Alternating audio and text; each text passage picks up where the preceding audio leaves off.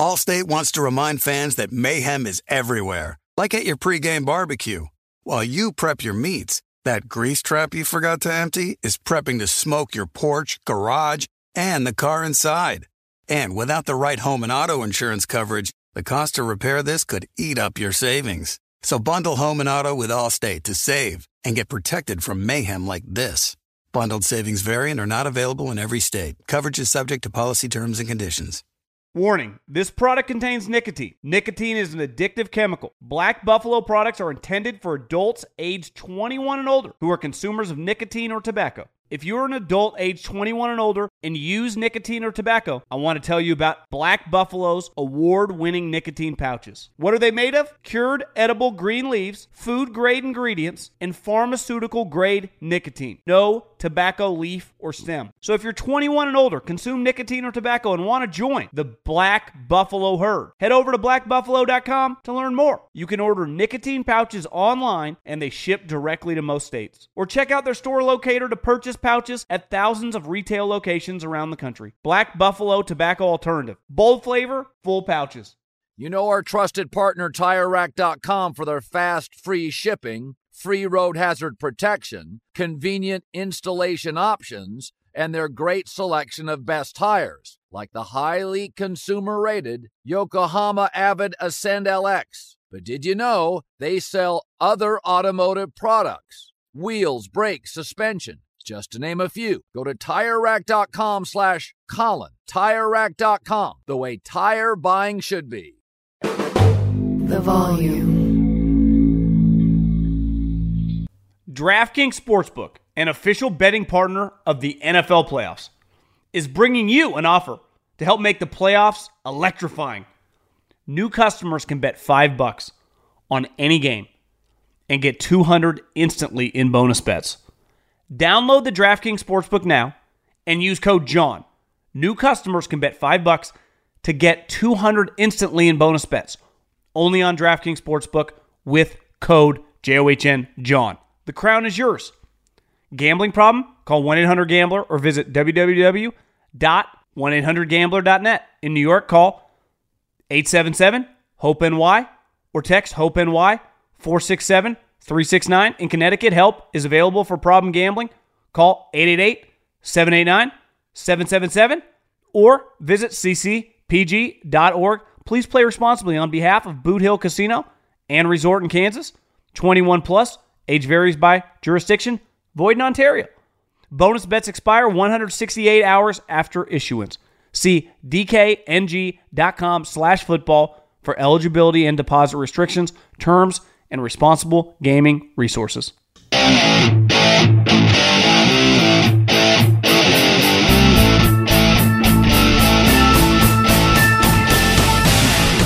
What is going on, everybody? John Middlecoff, 3 and Out Podcast. How are we doing, my people? I had to do a little add-on. It's a little later. I recorded the podcast earlier, and I'd been home grinding. I was like, you know what? I'm going to get outside. It's like 4 o'clock, sunny, put on some shorts. I'm going to go hit some golf balls. And then I get a text, and it was Adam Schefter's tweet from multiple people at the volume, people all over the place. Nick Saban has retired. I said, holy cannoli.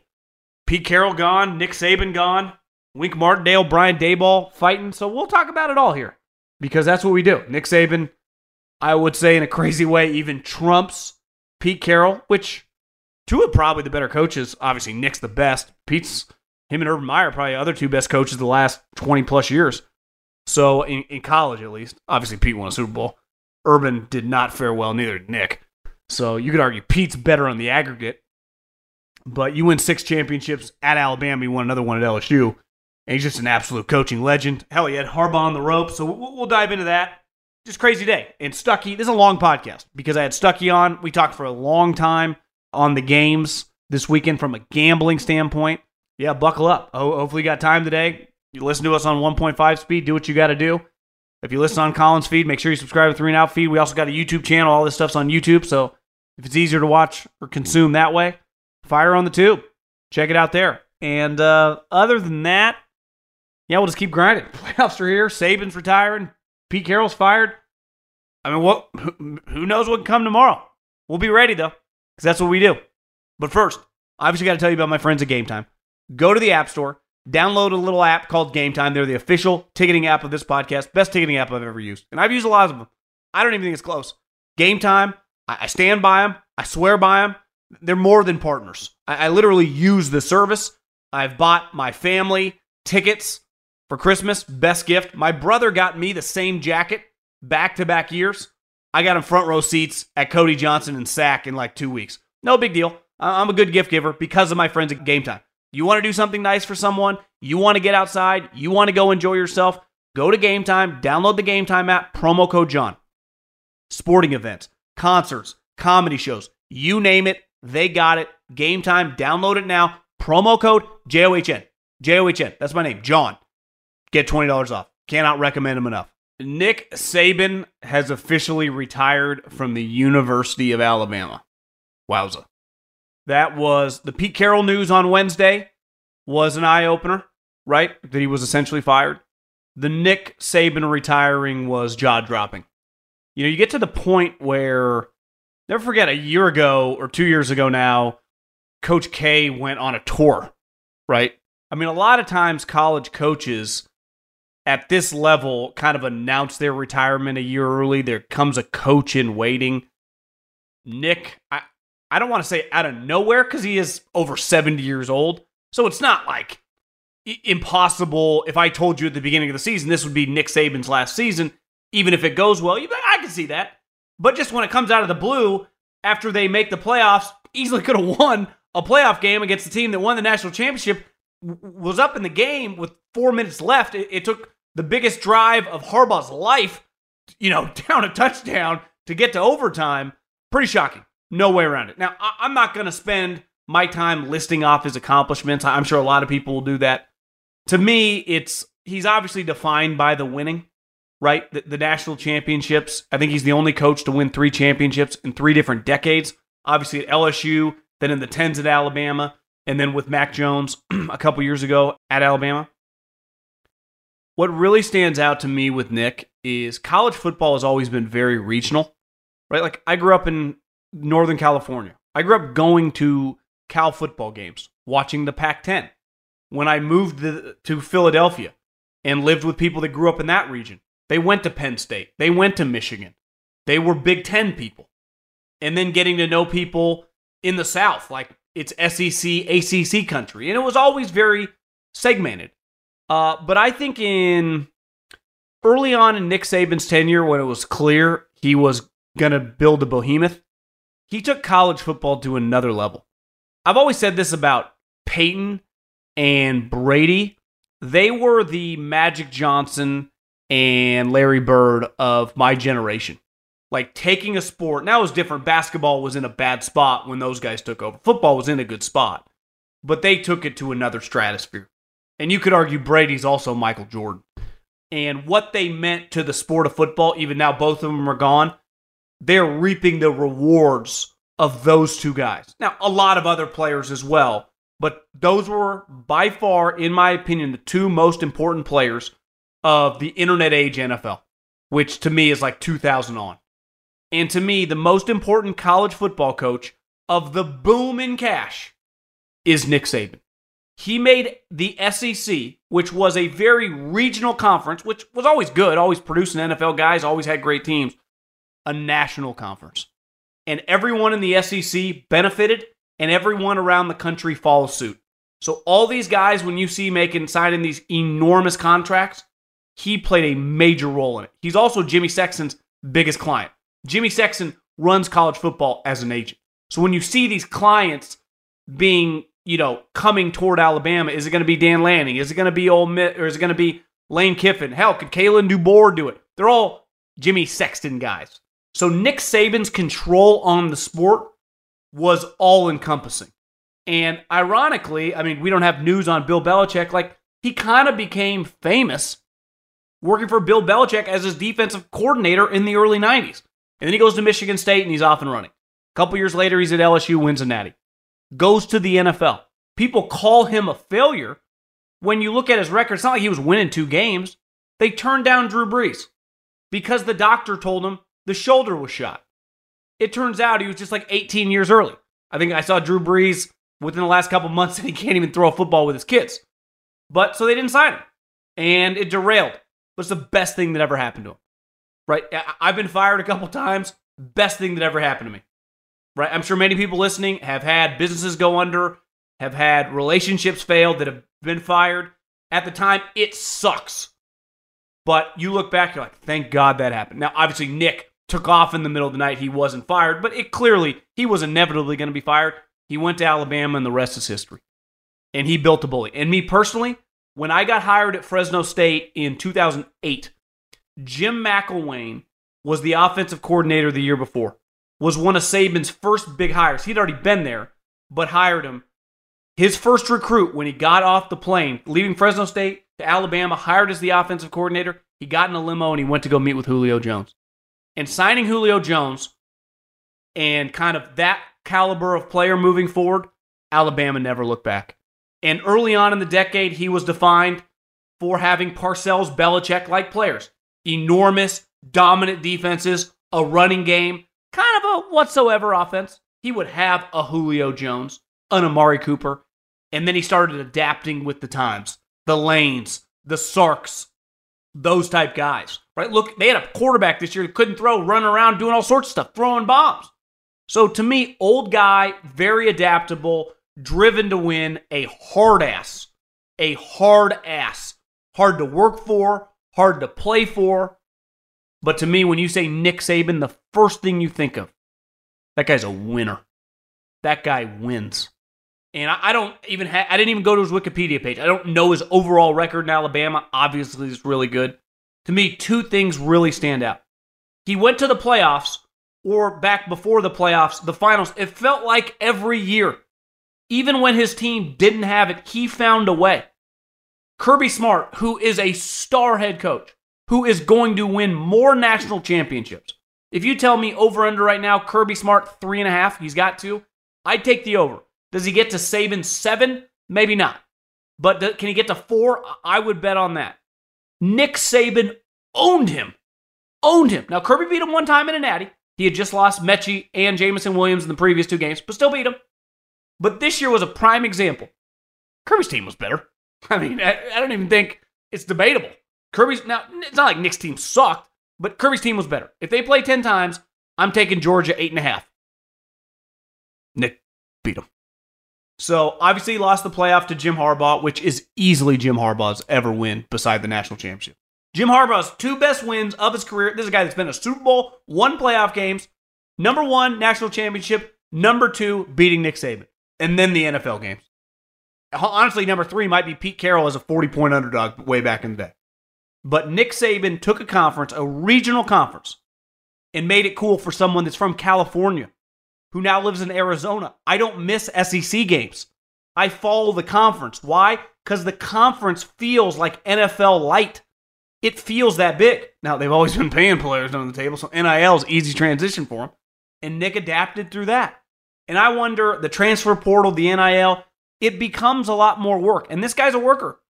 This guy's always also been known. Think about this. We crush Belichick because his staff, once they leave him, they fail. He can only have his guys. Nick Saban will hire whoever. It doesn't matter. If you're kind of good, if you got some ideas, if you've had some success, I don't care if you've been fired, I don't care if you've been run out of town, I'll rehab you. We will change your career. You will come here. I will change your career. I don't care if you're just coming out of rehab. I don't care if you just got fired on the tarmac. I don't care if you're Bill O'Brien and everyone hates you. I don't give a shit. You come here, we will send you to football rehab, and you will come out and you will get a big-time job, and you will make a ton of money, and more than likely you'll have success. Look at Lane Kiffin. Look at Steve Sarkisian. Look at the guys that have worked for him. Hell, Jim McElwain went on. You could say he failed. He's been a head coach countless places. So you go work for Mel Tucker, Kirby Smart, all these guys. It's just you learn from them. That's what every guy says. Belichick, it's pretty clear, doesn't teach. Everyone, and I'm not saying Nick Saban's breaking everything down to every assistant, but clearly he's putting on a daily clinic. And those guys benefit from it. So it sucks. I mean, it's a sad day in college football because the football world is better with Nick Saban in it. Now, he's clearly going to go to game day. He's clearly going to stay around. It ain't the same. And Nick Saban on the sideline is something I'm going to miss, is something football fans are going to miss. It's something the SEC is going to miss. Incredible run of consistency. The one thing I don't think a lot of people understand about these football coaches, and I had a front row seat, a couple of years with Andy Reid. I saw it with Pat Hill. These guys are so rich, right? I mean, just they have an outrageous amount of money. Yet when you see it firsthand, you're like, this guy's work ethic and drive is incredible. But to me, the thing that always stands out about an elite football coach is how much they love coaching football with their players. And that passion keeps them young. You know how often you meet old people? Back, hell, when I was a kid, it was like you're 60-year-old. Now, late 70s, early 80s. And the guy feels really old. You notice how football coaches tend to feel a little younger? Right? Andy Reid feels closer to 50 than he does to 70. I know he's big, but I'm just saying like his personality. Pete Carroll, Nick Saban, Bill Belichick, being around youth keeps you young. Being around your passion keeps you young, keeps you energized. His energy and his passion for football never waned. And I'll never forget this year when I met a buddy for some cocktails, and he knows the SEC well. And he's like, they suck. They're not going to be any good. This is not going to be a good season for Alabama. I was like, yeah. And I remember watching them early on. I'm like, God, they're not very good. They went 12-1 and they won the SEC. You can say the SEC's down, that's fine. They fucking beat Georgia in Atlanta again with Jalen Milroe. I truly believe it's like Sean McVay. Obviously, you win a Super Bowl. You're Nick. You won national championships. It's hard to have better years than those. But to me, if you have a successful year with way less talent than your great years and you still, win a bunch of games and go to the playoffs, like Nick Saban, like Sean McVay, that's coaching. That's what I pay a premium for. I never want to even be average. Nick Saban easily could have had an 8-4 season this year. And I would say 99.9% of coaches in the history of football with that roster go 8-4. Yet somehow, with Jalen Milroe, they had Michigan on the brink in a playoff game. In his shittiest years, it's like, he lost to Urban Meyer in a playoff game. Oh, he lost to Harbaugh in a playoff game. That was his floor. What a old school throwback ass kicker. Honestly, America's going to miss Nick Saban as that generation of men leave us. And I know he's not dying, but I've just seen in general, as they leave the workforce, get a little softer. That's for damn sure. So congrats to Coach Saban on an incredible, incredible run. One time I was with my cousin at the Pro-Am at AT&T Pebble Beach, and we ran into him. My cousin played football at Fresno State, and we both were just halted. This was at Spanish Bay, and we went to kind of like, we're football guys, like we know football people, we know people that he knows, and he just looks at you. He's small. He's not big. He's not big at all. He's not like some Mike Vrabel, Jim Harbaugh intimidating president. He's a small guy. And he just stares at you, and he's not a bullshit guy. And I didn't have any words. My cousin, Kenny, who's a talker, didn't have any. We just kind of froze. I've heard a lot of stories like that. He can intimidate the hell out of anybody. Little man from West Virginia you do not want to mess with. Who's going to take over? It's going to be a Jimmy Sexton client. And obviously Nick Saban's going to pick. I'd hire Lane Kiffin. I've heard things that probably won't happen. That'd be my hire. He's already in the SEC. He's already kicking ass at Ole Miss. He already knows the Alabama program. They'll be all over Dan Lanning. If I'm Dan Lanning, like obviously Lane would leave Ole Miss for Alabama. Oregon's a pretty unique place. Like they're humming. He can win national championship there. Ton of money's not the issue. NIL's not the issue. As crazy as it sounds, like, do you want to replace Nick Saban? Do you want that job? Like, I don't think staying at Oregon's crazy. And if you win you win for a couple more years, then go after the next guy doesn't quite work out. If I'm Dan Lanning, I think long and hard. I don't think replacing Kirby, obviously, is not leaving. He's a Georgia guy. They're not going to be interested in Dabo. Dabo probably wouldn't even, and makes a ton anyway. It's pretty clear. It's like Dan Lanning, Lane Kiffin. I've heard through the grapevine, I don't know if Nick is on board with Lane. Steve Sarkisian, like if you're Steve, I've already beat you at Texas. Why wouldn't I stay? Dan Lanning, like I got unlimited money. Why do I need to leave? So it's going to be interesting. I personally would hire Lane. I would hire Lane. I think he works. He's proven to be an elite offensive coach. He's obviously different than Nick. Screws around a little bit. Not as serious, 24/7, 365. But that dude can coach ball, man. That dude can coach. So Lane Kiffin will be my hire. Okay, let's dive into Pete Carroll. Any time that you see a big move, even if you know weird stuff is happening, it's still shocking. And it's the great part about the NFL. You never truly know what's going to happen. And we've been hammering home this point for a while. Because of the influx of the television money, you got to be prepared for everything at all times. Just because a guy has an enormous contract, you're cut. You're traded. Just because a coach or a general manager got an extension, see you later, adios, nice knowing you. And to me, Pete Carroll, I don't think this is that complicated. He's 71, 72 years old. He's a defensive coach, and their defense has been really bad. And then when you look from a macro standpoint, like the league's kind of changing. And it's been hard for him to change, right? He has nothing to do with the offense. His defense is just not good. And he's a defensive, quote-unquote, guru. Like, look at Belichick. Yeah, Belichick knows nothing about offense. And I don't mean he doesn't know the plays and stuff. I'm just saying, like, he clearly struggles with that part of the ball. When he has Josh McDaniels, he's fine. But defensively, no issue with Belichick. Their two best players got hurt on defense, Judon and the rookie corner from Oregon, and their defense by the end of the season was still playing great. So can you impact your side of the ball? And that was something that Pete really struggled at post Sherman, Michael Bennett, Cam Chancellor, Earl Thomas. It fell apart. And they've been successful. They don't lose. No different than Mike Tomlin. Just because a divorce, I say this all the time. I know a lot of people that get divorces. They hate the other person. Like, that happens, right? Vrabel, Amy Adams, like the Titan situation, a lot of hatred. Wink Martindale, Dayball, we'll get into that. A lot of hatred. Pete Carroll, even Bill Belichick, it was like, listen, it's just time. It happened with Andy Reid in Philadelphia. It's the nature of the business. And to me, the Seattle Seahawks made the right decisions. And these decisions aren't easy. Like, it's easy to fire Josh McDaniels.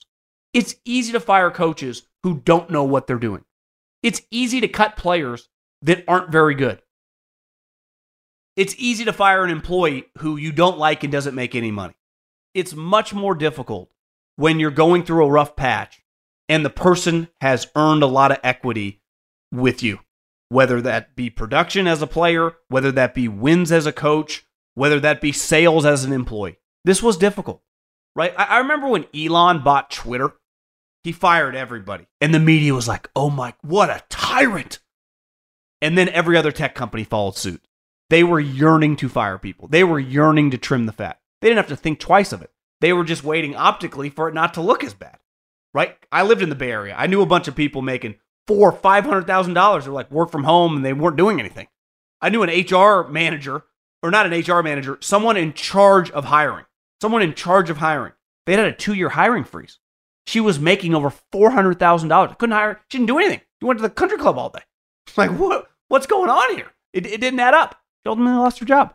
Right? It didn't make any sense. And those are easy moves, right? Firing Pete Carroll, firing Bill Belichick, right? Cutting Peyton Manning. Those are things that keep you up at night. Those are decisions in sports that are the Warriors. Like, they're probably not going to re-sign Klay Thompson. That's not going to be an easy thing to do. But like, sometimes you have to make tough decisions. And listen, making decisions like this should be hard. They should be complicated. You should lose sleep over it, right? They're not easy because the guy that you're letting go, Pete Carroll, Bill Belichick, they don't want to stop, right? You saw Pete Carroll, and I was thinking about this. I'm glad that in his last year coaching, because I don't think anyone's going to hire him in the NFL to be a head coach. And, they quote unquote let him stay in the organization. Well, he makes a ton of money. It's not like he's going to walk away, right? So he's kind of got to do that. He's not doing anything. It's like Ozzie Newsome. He's going to stay in the organization. Ozzie just does whatever he wants. If Ozzie wants to play golf, work out, like, he's just on salary, and he deserves it. Just like Pete Carroll. They're going to keep paying him his contract. Well earned, well deserved, right? But like, it was time to make a change. And whether it was the owner leading this charge, whether it was John Schneider leading this charge, the organization has a chance to be better moving forward. Now, just because you fire a guy and it's the right move, and you know that like this is not going to be easy publicly, New England's going to go through that. Like, is the guy going to be better than Bill Belichick? Is the guy going to be better than Pete Carroll? History would say probably not, right? And it's difficult. The one thing I think Seattle really has going, well, they got a ton going for it. Their GM, to me, is a top 5 guy in the league. I think I know a lot of people in the NFL, they would all say that. Me personally, just from the outside, I would definitely say that. And I think a lot of pushback. We'll see some of these moves. You understand Pete Carroll was the boss. Pete Carroll, like the reason they get Jamal Adams, whose idea you think that was? I'm not saying John's not behind it, but like Pete Carroll led the quarterback decisions. Who was the reason that they drafted Russell Wilson? Who was the guy that wanted to trade Russell Wilson for the number 1 overall pick so we could take Josh Allen? Who's the guy that pulled off that fleecing of the Denver Broncos? John Schneider. To me, you could make an argument. If you just polled people around the league, I think a lot of people think John Schneider's like a top 3 general manager. And I think this organization, they got some holes. Defensively, they haven't been great. But they got a couple pieces. And offensively, they have a ton. They got good young offensive linemen. They have Kenneth Walker, who to me is one of the more talented young running backs in the NFL. His one season in college literally got Mel Tucker $95 million because he couldn't keep his you-know-what in his pants. He, I think, lost a lot of that money. His own fault. But remove Kenneth Walker from Mel Tucker's career, loser. Kenneth Walker, stud. Love watching that guy play. DK Metcalf, like the poor man's version of Terrell Owens. Jackson Smith and Jigba, stud. Tyler Lockett's a little older, but clearly he really loves Seattle. He's an excellent wide receiver. So skill-wise, has never been their issue. And to me, they have all their draft picks. Well, definitely their first-round pick. I haven't looked at all their picks. This is going to be a highly desired job. Ownership, lot of money. GM, big time. Inheriting, some talent on the roster. Check. Winning culture. It's got some flaws, but these guys are used to winning. I mean, they've won 18 games the last 2 years once they shipped out Russell Wilson. And I wonder if this move happens regardless if they had made the playoffs, because they got swept this year by McVay, now that his team's good. They've lost 5 straight games to the 49ers post-Russell Wilson, and a lot of those have been thorough ass-kickings. They barely just beat the Arizona Cardinals. I mean, if Prater makes the kick, they lose. So they're kind of getting worked in the division, which is a problem. Like, that's the microclimate. It's like, listen, Kyle Shanahan and Sean McVay are clearly 2 of the best young coaches in the NFL. You could argue the 2 best. And Jonathan Gannon looked like they kind of got their shit together. And Kyler Murray and the Arizona Cardinals have just always given us problems. That's the way it's kind of worked inside the organization. So this is a no-brainer. It really is. And Seattle people, I get a lot of DMs. Obviously, I answer them on the mailbag about the Pete Carroll situation before today. And I've been saying this for a while. Like, this is the right move. This is 100% the right move. Now the key is, and listen, the reason John Schneider is there is because of Pete Carroll. Pete Carroll hired him. Pete Carroll put him in position of authority. Pete Carroll let him grow into one of the best GMs in the league. But I bet John Schneider, I haven't even read if he's at a quote yet, or whenever he gives a press conference, he'll be the first to say, I owe this career. I'm sure he's got multiple homes now, ton of money, a Super Bowl ring, to that guy with the New Balances on that chews gum like it's the last, thing that's ever going to enter his mouth. And one of the great all-time football characters we've ever seen. I mean, he's had an incredible 20-year run. He resurrected one of the great brands in college football. Now, he was using NIL before NIL was legal, but that shit, they had a squad. They would go into the SEC and they beat their ass. They dominated out west. They became like an NFL team. At one point in time during Pete Carroll's era, during the USC run, there was a legitimate conversation. Could this team beat an NFL team? And it was like, I was in college. You would have serious conversations. Now, whether the outcome's serious or not, like, those were happening. Why? Because his team was literally littered with first-rounder after first-rounder at every position. And then he went to Seattle, hired John Schneider, and within a couple years, has Russell Wilson, has Sherman, has Cam Chancellor, has Earl Thomas, and just starts beating the shit out of everybody. They had the number 1 scoring defense, I think, for 4 straight years. They won a Super Bowl. They're a Marshawn handoff away from winning 2 straight Super Bowls. And they just kept sustaining success. Yeah, they didn't win playoff games every year, but they never sucked. They never were bad. I think the worst year under Pete Carroll was 9-7 or 9-8. It's a lot like Mike Tomlin. But I say it all the time. Just because you don't bottom out doesn't mean it's not over. You don't need to go bankrupt for me to tell you you're bad at business. Right? So I just think that Seattle had a strong look internally, and they made the right decision. And it sucks for Pete. These last couple days could not have been easy for him, right? Because listen, I remember the first time when Howie Roseman called me and said, yeah, we're not going to renew your contract, which I already knew. Like, I knew I was not coming back. And I was 27, 28 years old. But when I heard that, and Pete Carroll's been fired before, it's the worst thing I've ever heard in my life at the time, right? And professionally, definitely. Because, like, God, it's a hard thing to hear. Like, you're prideful, you're ambitious, you've built your entire life off trying to attain success and keep moving up, and then you're told that, and it's like, then you realize as you get older, like, some certain businesses are a little different than others, and that's this business. And really, in modern day football, you're judged, obviously, if you're not making the playoffs, you're not going to last long. Like Arthur Smith, 3 straight 7-win seasons, see ya. Josh McDaniels, losing to Division III players, losing to Baker Mayfield off the street. Like, it's just like, what are we doing? Losing to Jeff Saturday. Those are easy. These ones are difficult. These ones are hard. But, like, you eventually need to draw a line in the sand. Are we just going to continue this? I've been hammering this about the Steelers forever. I love Mike Tomlin. Like, I'm a Mike Tomlin fan. If Mike Tomlin was available, I'd be all over him as another organization. I just think it's run its course. Just like Pete Carroll, it had run its course. So I props, and I think they're going to be all over good coaches. And I know that they've linked to Dan Quinn because he was there. I think that's pretty risky. I think there's an element with Dan Quinn that's like a poor man's Pete Carroll. Now, clearly one thing he's shown in Dallas is he's really good, scheming defense. He's adapted a lot, but it's so predicated off the offensive guy. Now, I would imagine, I'm just going to throw out a guess. Would Dan Quinn, would his offensive coordinator be Kellen Moore? Maybe they're close. We saw Kellen Moore outside of Dallas this year was kind of a struggle, and he had Justin Herbert, right? Would he go after one of the Shanahan guys? I don't know, but it's very predicated on the offensive coordinator. Or it's like, Middlecoff, you like Vrabel, he's a defensive guy? Yeah, because I know who his offensive coordinator is. It's Arthur Smith. I also know that if I get Vrabel and Arthur Smith, I don't have to necessarily worry about Arthur Smith becoming a head coach in a year. And we'll get into the Bears. Like, if the Bears hire some good young OC and they get Caleb Williams, all of a sudden in a year, like, that guy's interviewing for head coaching jobs. Look at D'Amico. D'Amico's a stud. He takes Bobby Slowick. Bobby Slowick has one good year with C.J. Stroud as a rookie, greatest rookie season we've ever seen. Bobby Slowick's interviewing everywhere. It's a very risky turnover with the second most important guy in your organization. You could argue the head coach and the quarterback are kind of equal, right? New England people would say one's more important. Well, yeah, if it's Tom Brady, but most quarterbacks are very dependent on their coordinator.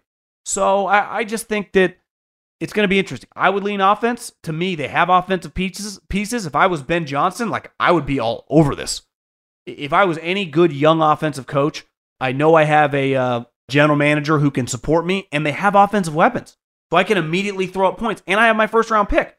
So we can be in the mix to draft a quarterback high, right? We could trade up, get a guy who I can function with right away. Or worst-case scenario, we just keep building this up, and I play another year with Geno and Drew Lock, which are capable, you see with Pete, like, and your offensive weapons, that you can compete to win 9 or 10 games. So there's a big difference of winning 9 games with a brand new coach than winning 9 games with a coach in his 14th year. It doesn't feel the same. One feels like you're trending in the right direction. The other one feels like you're stagnant or going backwards. So I think this was shocking when you see a headline, very understandable when you take a second to think about it, and 100% the right move. So Seattle is immediately one of the top destinations now with all the available, like better availability to me than Washington, better than Atlanta, better than the Raiders, right? Obviously, the Chargers are just number one because they have a high-level quarterback who's under contract, but this is a fantastic job. Wink and Brian Daboll.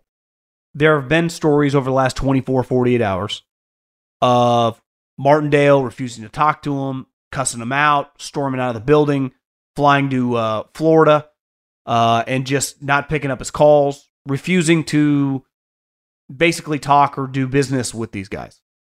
And my take on this is simple. Just because you're in a position of authority does not mean that I have to respect you, right? It doesn't mean that I can act like a fool, but just because you're the boss or the head coach doesn't immediately mean that you're guaranteed respect. Just because you're the quarterback doesn't mean everyone's going to look at you like a leader. Like, you have leadership qualities. And Wink Martindale, I don't know either of these guys. Like, people think, like, you're just doing Wink's dirty work. Never met the guy. I don't know the guy. Like, I'll be the first to admit, huge ego. big personality. Here's what I know. Brian Daboll has treated people for 2 years terribly. And it's football. I worked in football for years. I've had things thrown at me in an office setting. I've been cussed out. You're allowed. This is not a random office job. You're used to, tense, contentious, just uncomfortable environment. Part of the business, right? This ain't fucking softball here. No issue with getting on guys, right, when they're not performing. But when you consistently talk down to others who are older and have accomplishments, it ain't going to work. They're not going to respect you. And when I think, what are your pelts on the wall? If Wink Martindale, he fired on Monday, Wink Martindale's right-hand guy. Didn't tell him, just fired him, right? So Wink was furious, storms out, MFs him, I'm sure. He did that on purpose. He was trying to fuck with him. Which, so when the Giants leak all these stories to the New York Post about Wink being the nut job, they're absolving themselves, specifically Brian Daboll, for creating the situation. It takes two to tango. And to me, did Wink handle it perfectly? Of course not. Does Brian Daboll have the resume and the record to just scream? It's one thing to scream at younger coaches, but to just be all over this guy 24/7, 365? So when the story leaks that he goes in the defensive meeting room and goes, does anyone have a problem with me? And no one says they have a problem with him. Everyone's like, see? Why didn't they speak up then? This is a year and a half. This is, 20 months into the operation. Once you get to a line where it's fuck this guy. You think I'm going to stand up yeah, you need to do this, this, and this better. It's bro, this is the big leagues. You can't figure it out yourself. I just listened to some of Lombardi's podcast. You want to hear? He knows both guys. He's telling you. Daboll does not handle himself well at all. So when it gets to the point, the tipping point, don't expect, let's just figure this out. Wink Martindale's making $3 million a year. He had a 3-year contract around $9 million. He's already rich. He's double middle fingers. I'm out, bro. I'm not dealing with this.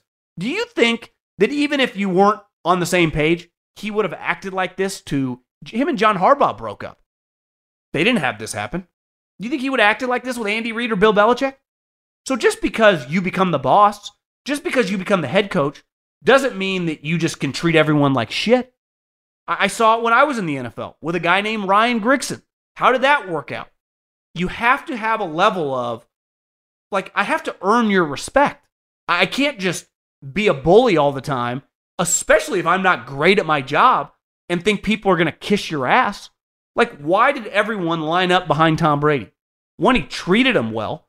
And two, they respected anything he brought to the table, right? Because of his pelts on the wall, because of his work ethic, because of the way he acted and conducted himself. And obviously, his accomplishments. So if he wanted to light you up after you screwed up on a route, you got to listen. If Andy Reid calls you into the offices in your ass about something, you're well, this guy kind of knows what he's doing.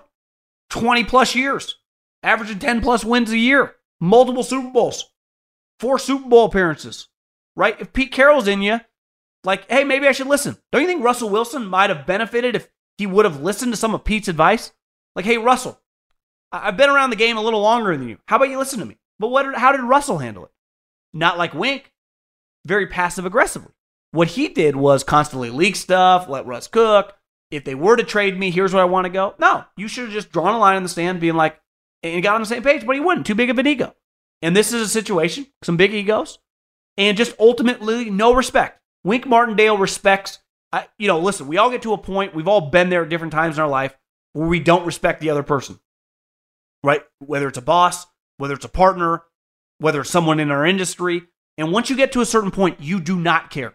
You have zero energy. You refuse to play politics where you're even going to fake it. What's the point? There is none. So that's where I think they got. And as texting someone, one of the top Giants reporters, buddy of mine, as he texts me, I'm not going to say his name just because I don't know if he wants this out there, but he was like, of course this was going to end fast. And they became to a mutually departing of ways because he's like, Mar ain't doing the negative headlines. He ain't going down this road. That's not how he operates. He wants this over and done with. But I think if you're John Maury, you kind of got to look internally do we got a problem? Because we're losing coaches left and right. I don't think Wink Martindale's the only guy that thinks like that. So do we have a serious internal problem when it comes to our head coach and the way he treats people? You think Tom Coughlin was easy to deal with? Of course not. But you know what Tom Coughlin was? He was respectful. And listen, I'm not acting like I know everything Brian Daboll said to every coach. I just know the entire league thinks that it has not been pretty and it's not going well. Because when you're going to scream at guys, you better be the hardest worker and the most knowledgeable when you're a head coach. Because the moment you do that every single day and people start going, does this guy really know what he's doing? Does this guy know what he's doing? He just fired his offensive line coach, which is a good friend of his that came with him from Buffalo. Well, isn't Brian Daboll an offensive guy, should be able to help impact the offensive line? And this is where it gets easy when you're a coach. You start pointing fingers. Not my fault. It's this guy's fault. This guy's a fucking idiot. This guy's the problem. And listen, Sirianni, I'm not comparing him to Daboll this way. People like Sirianni. But when it comes to like impacting the team, like what are you doing? How do you impact the team?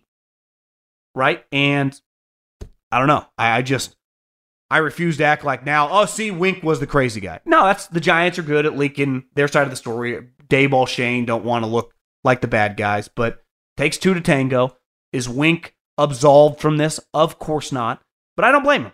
Because the moment you don't respect someone, I've been there. I'm sure many people listening have been there. And you know that it's over. Whether it's a personal relationship or a professional relationship, it's borderline impossible to even pretend at that point. And that's where I think both them found themselves in this situation. And I think everyone can appreciate a guy basically going, F you, you're cool, F you, I'm out, and just leaving. Especially, listen, I don't care how rich you are. And obviously, if you're like Bezos or Elon, $3 million. But if you're an NFL coach, especially a lifetime assistant, like you still got $3 million, like risking that, he didn't even flinch.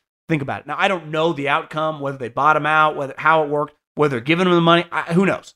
So maybe he ends up keeping the cash, but it didn't cross his mind that I need to get this figured out, so I keep my $3 million. It was, I hate you this much. We'll fucking figure it. If I lose it, so be it. I'm not spending another minute in this building pretending to be one of your like coworkers and you as my boss who I don't even think knows what he's doing. The Bears. We'll end on this. Chicago Bears today announced that Matt Eberflus will return. And I'm going to sound like a hater here. I think Matt Eberflus is a fine defensive mind. Under no circumstances, with the biggest offseason in the history of the franchise, they have the first pick, they need a quarterback, and they have the 9th pick, meaning if several quarterbacks go, they're going to get one of the top players in the draft. Could I keep Matt Eberflus around? I think this reflects an organization that, one, financially is not willing to swim in the deep end, because this is a no-brainer. You fire Eberflus, you are immediately one of the top destinations. But think about this. If they fired Eberflus, Kevin Warren, the quote-unquote president that all these guys are answering to, what do you think he'd be to all these candidates? Well, Vrabel, yeah, he's a little unsure. Harbaugh wants no part of it. Ben Johnson doesn't feel quite comfortable. He'd be a red flag. I've been saying this for a while. Is when you have a president who, not the owner, the president, who's supposed to be in charge of business, who's pulling all the strings football-wise, it's actually easier to keep Eberflus around because everyone's got to answer to him. Here's the problem. And this is the second thing, and you're going to hear this. If you're Caleb Williams, who's going to be the top pick, they're going to trade Justin Fields. Justin Fields cannot play within the pocket.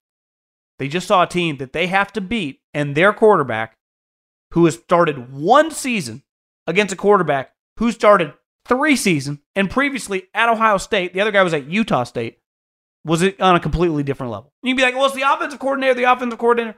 And I'm not acting like they're the offensive coordinator, and they fired him and the rest of his buddies. So they blew out the offensive staff. Is the next Bill Walsh, Sean McVay, Kyle Shanahan, Andy Reid. No one's saying that. But to just assume that, like, if Andy Reid had been the offensive coordinator for the Bears this year, Justin Fields would have looked dramatically better. If you can't consistently make throws and play from within the pocket and handle pressure from within the pocket, it is very difficult to play in the National Football League. And to me, it was on full display against the Green Bay Packers, who do not even have a good defense. So I think that they're going to trade him. And I guess a second-round pick, maybe a third-round pick, who knows? Financially, the contract make it a little complicated, but if I'm Caleb Williams, hell, if I'm any of these quarterbacks, but definitely Caleb, am I going to go to a place where their coach is clearly on the hot seat heading into the season, right? If the Bears win 7 games, Matt Eberflus is gone. Well, if Matt Eberflus is gone, whoever he hires as the offensive coordinator, probably gone too. So I'm going to a place where my coach could be gone by Halloween.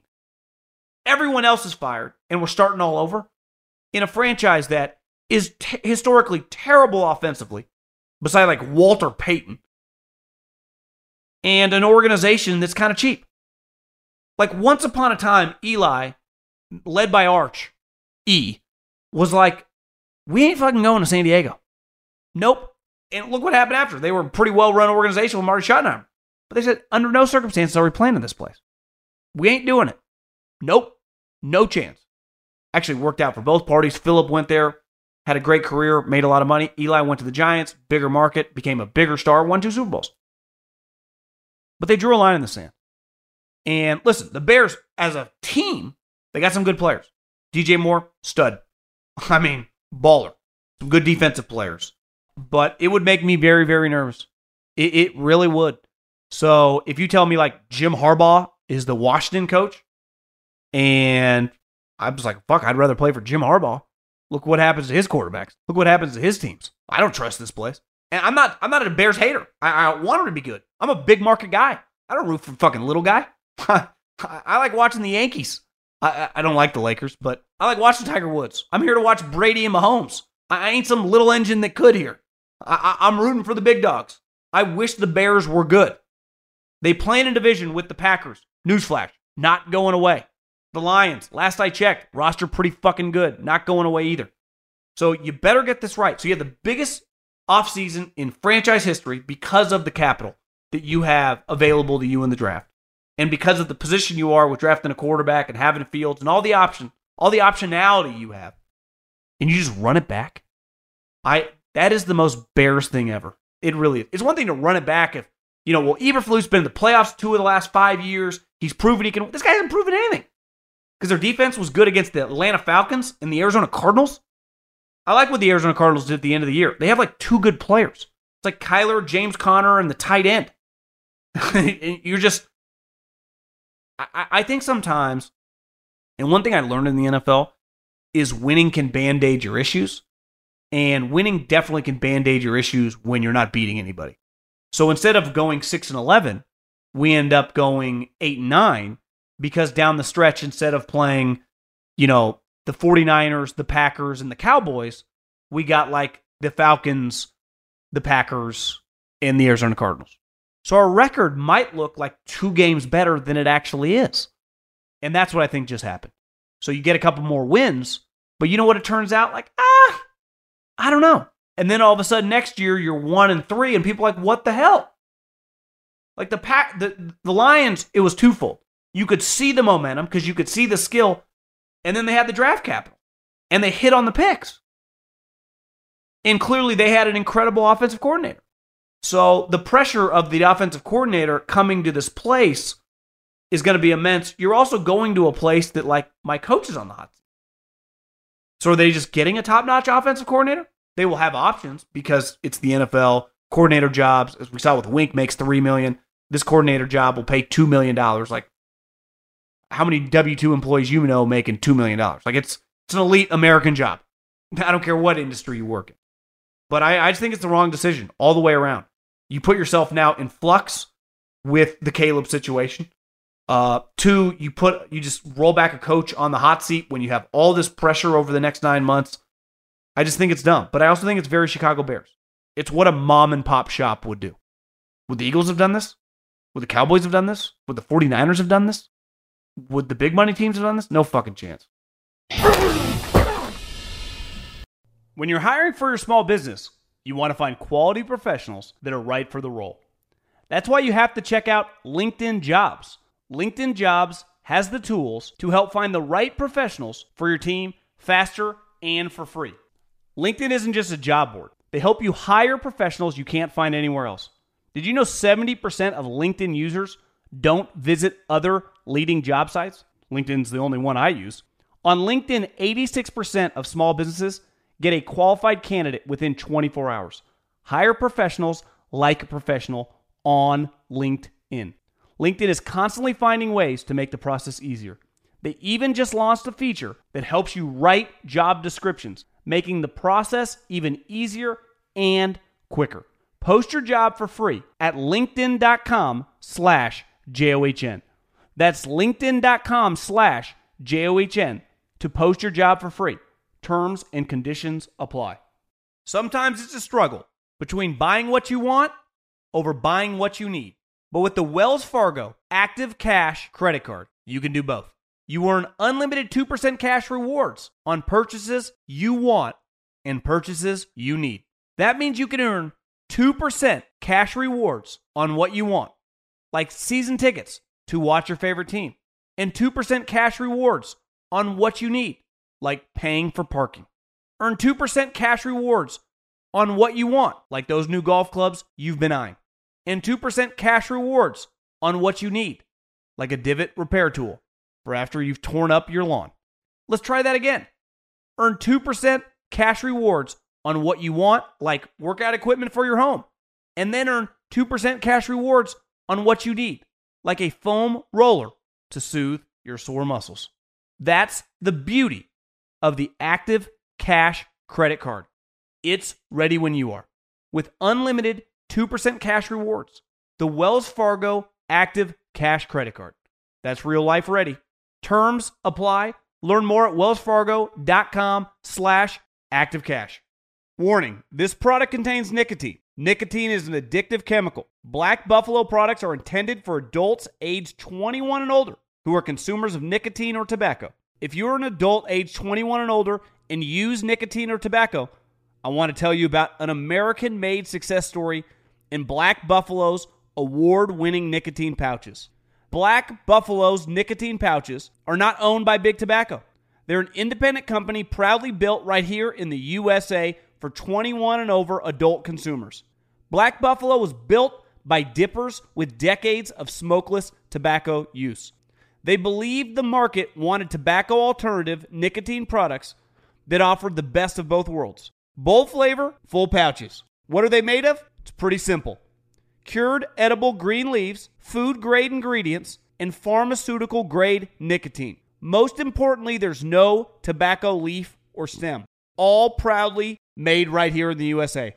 So if you're 21 and older, consume nicotine or tobacco, and want to join the Black Buffalo herd, head over to blackbuffalo.com to learn more. You can order nicotine pouches online, and they ship directly to most states. Or check out the store locator to purchase pouches at thousands of retail locations around the country.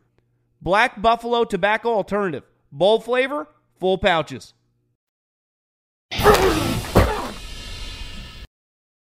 Okay, back at it again with my main man who is healthy, heading into the playoffs. I have not talked to him since I got really bold. We worked Sark, the Washington Huskies, and then we lost the national championship, but I was in the casino, Stucky, on Friday, and my buddy's like, they have these DraftKings casinos, they have these like live, they're almost like it's like a big video game, but it's all gambling. It's incredible. It has all the odds. It's like a massive smartphone. And I live bet Chris Kirk in the golf tournament, $35 won me almost $1,100. It's one of the great live bet $35 that I think is humanly possible. I mean, I don't think you get those returns if you got as an early investor in Uber. So I'm feeling good heading into the weekend, and I'm leaning Rams looking at the board, but I'm yet to be solidified in my mindset. I think this week's it's one of those that's easy to think chalky. And obviously, we always historically have seen some weird shit happen, right? Yeah. Well, first of all, did you? I know you went all in on Washington in the semis. Did you double up? What happened was I took $8,000 into the casino. I pussed out. At first I was going to put it all on the money line, and then I'm like, this is kind of stupid. They're giving you some points, so I took $4,000 +4 hit, $3,000 money line. So I immediately won right away. And then I'm like, you know what? If I'm going to bet on them to win this game, I think they're going to be in the national championship. Everyone was basically 2-1. They were 7-1. I'm like, well, I might as well sprinkle on 7-1. So I had just all gravy 7-1 ticket. Fundamentally, don't believe in hedging unless it's like going to change my life. If I had $100,000, I would have thrown 50. But for $1,000 that was already profited, I was like, fuck it, I'll let it ride. And it was clear early we were in a little trouble. But the right team won. The right team won. But I stand by 7-1 odds with an NFL quarterback. I do think that Washington was a little not properly valued in the operation. Do you agree with that? Yeah, no, I agree. Look, their run defense cleaned it up in the second half. Penix was he just was a little off. He was now bad. Michigan was getting pressure, which Washington gave up pressure all year to anybody. Their offensive line had their worst day. I mean, you saw their tackles were getting beat, which they haven't been getting beat all year. And Michigan's secondary is actually really good. But still, look, it was a 7-point game late in the third. McCarthy scrambles on that 3rd and long, backed up in his own 10. They get to midfield, punt it. Instead of Washington starting in midfield, they start their own 10. And then you have that, and I had no dog in the fight. I had the under. You have that. Both teams got away with a number of holds, and then you call that hold on that long pass, which was such a big swing in the game. And then really the only explosive pass he hit all game. Yeah. So I think the right team won, but that was a very questionable call. And despite the start, Washington did make some good adjustments in their run defense, and they still had a shot. But I think Michigan was the rightful winner. But yeah, you had a good ticket, 7-1. I think the Michigan D lineman, they said this during the game, and I read it after, had said, because Michigan had won the Joe Mort Award the last 2 years, and Washington won it this year. Like, let's put the award on the table, basically, going into this game. And I thought they got fucking worked. I mean, the Garden Center, there were a couple plays where Washington's guards were elevated on their back. Yeah. So it was... I understand Penix has been a big reason why they haven't been sacked. He's just kind of a natural in the pocket. He's got a good feel. But when you have NFL D linemen that are guys that are going to get drafted just in your grill immediately, I mean, I don't care if you're Peyton Manning. Like, he was getting peppered. And Michigan has the corners that most teams don't, that they can play a little tighter. So you're not just going to have wide open guys right away that you can one read off to. So, well, number 2's an NFL guy, and he was going around with the Dunze the whole time. And even those guys had some moments where they were open. Penix, honestly, he just, that's a game. I was anointing him after the Texas game.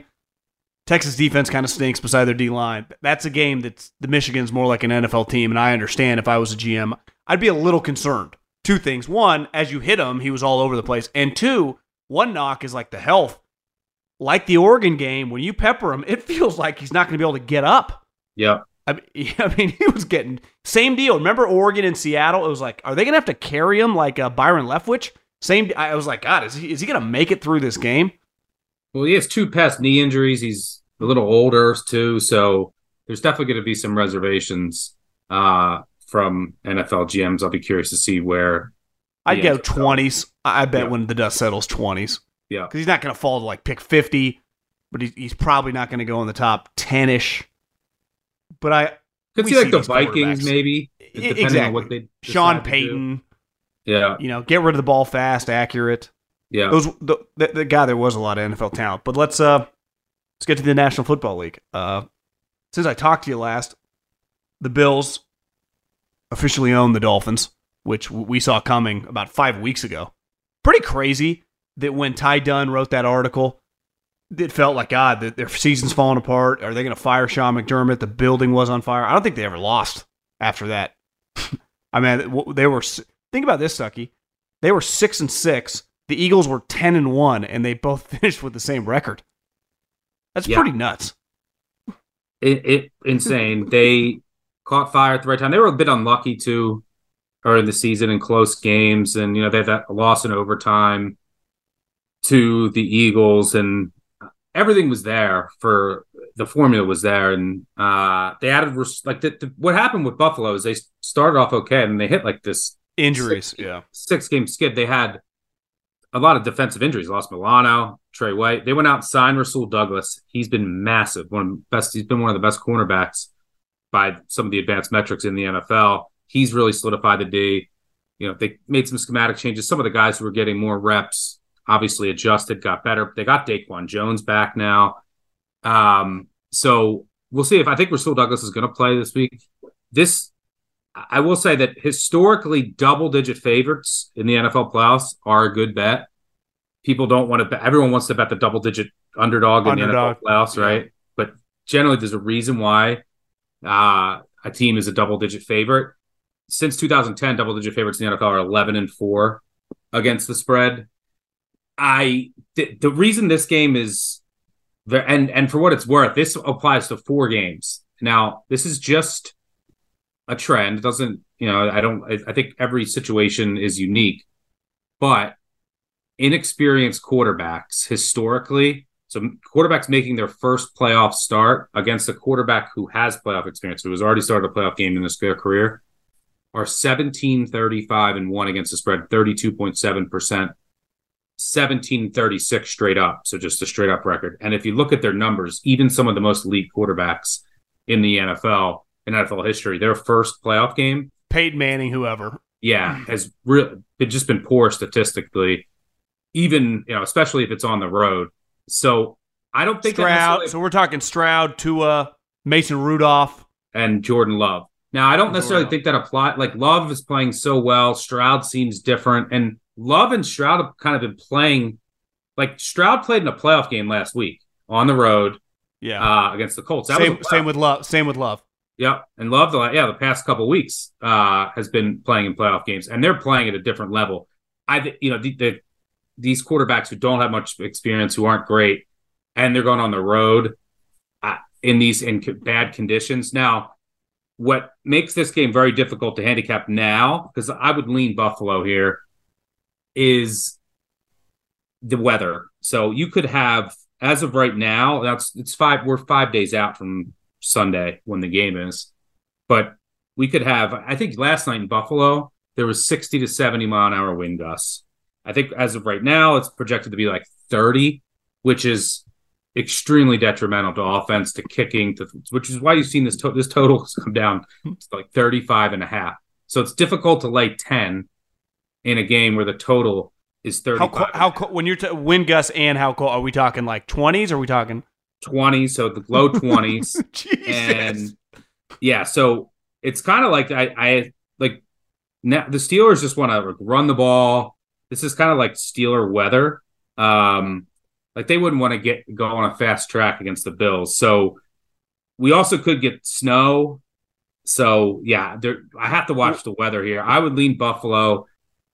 I just think, look, if you look at the Steelers' defensive splits without Watt over the years, they are drastic, and he's just a huge loss on that defense. They also have so many other missing pieces on the back end. They've had a lot of linebacker injuries. We'll see if Minkah Fitzpatrick can come back. He's been banged up all year. Yeah, their safeties, their corners aren't great, but I think Buffalo can really take advantage over the middle of the field.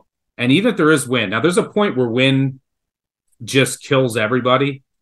Now, do you remember that game? I think it was a Thursday or Sunday night game against the Patriots when the Bills played the Patriots, and it was Mac Jones threw it 3 times.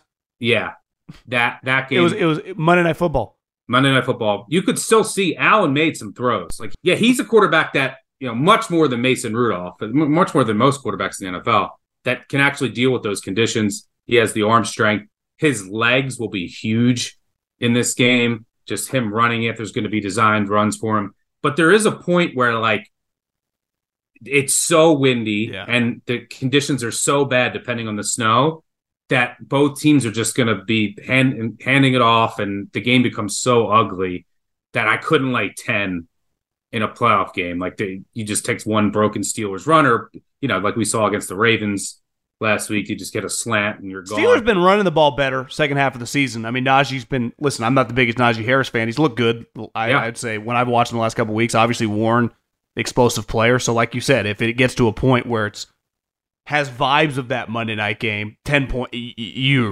under no circumstances can you not take plus 10.